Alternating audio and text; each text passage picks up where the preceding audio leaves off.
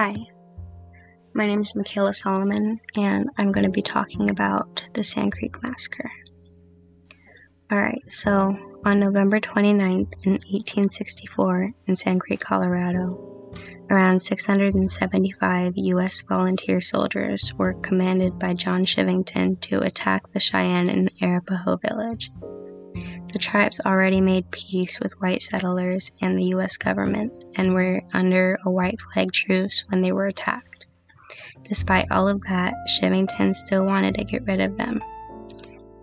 He described all Native Americans as less than human and dangerous, and then later on claimed that the soldiers were acting in self-defense.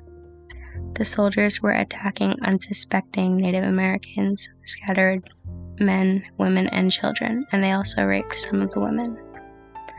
Although many were able to escape, around 230 Native Americans were still killed, most of them being women and children.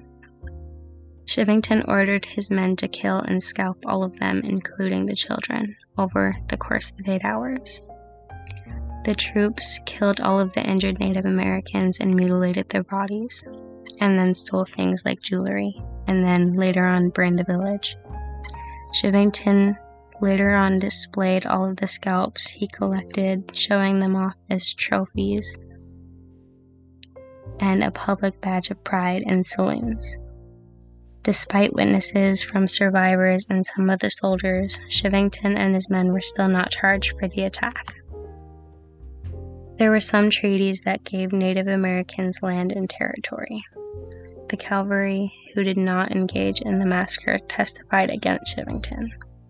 He was later murdered by Charles Squired, who is accused of having given the order by Shivington.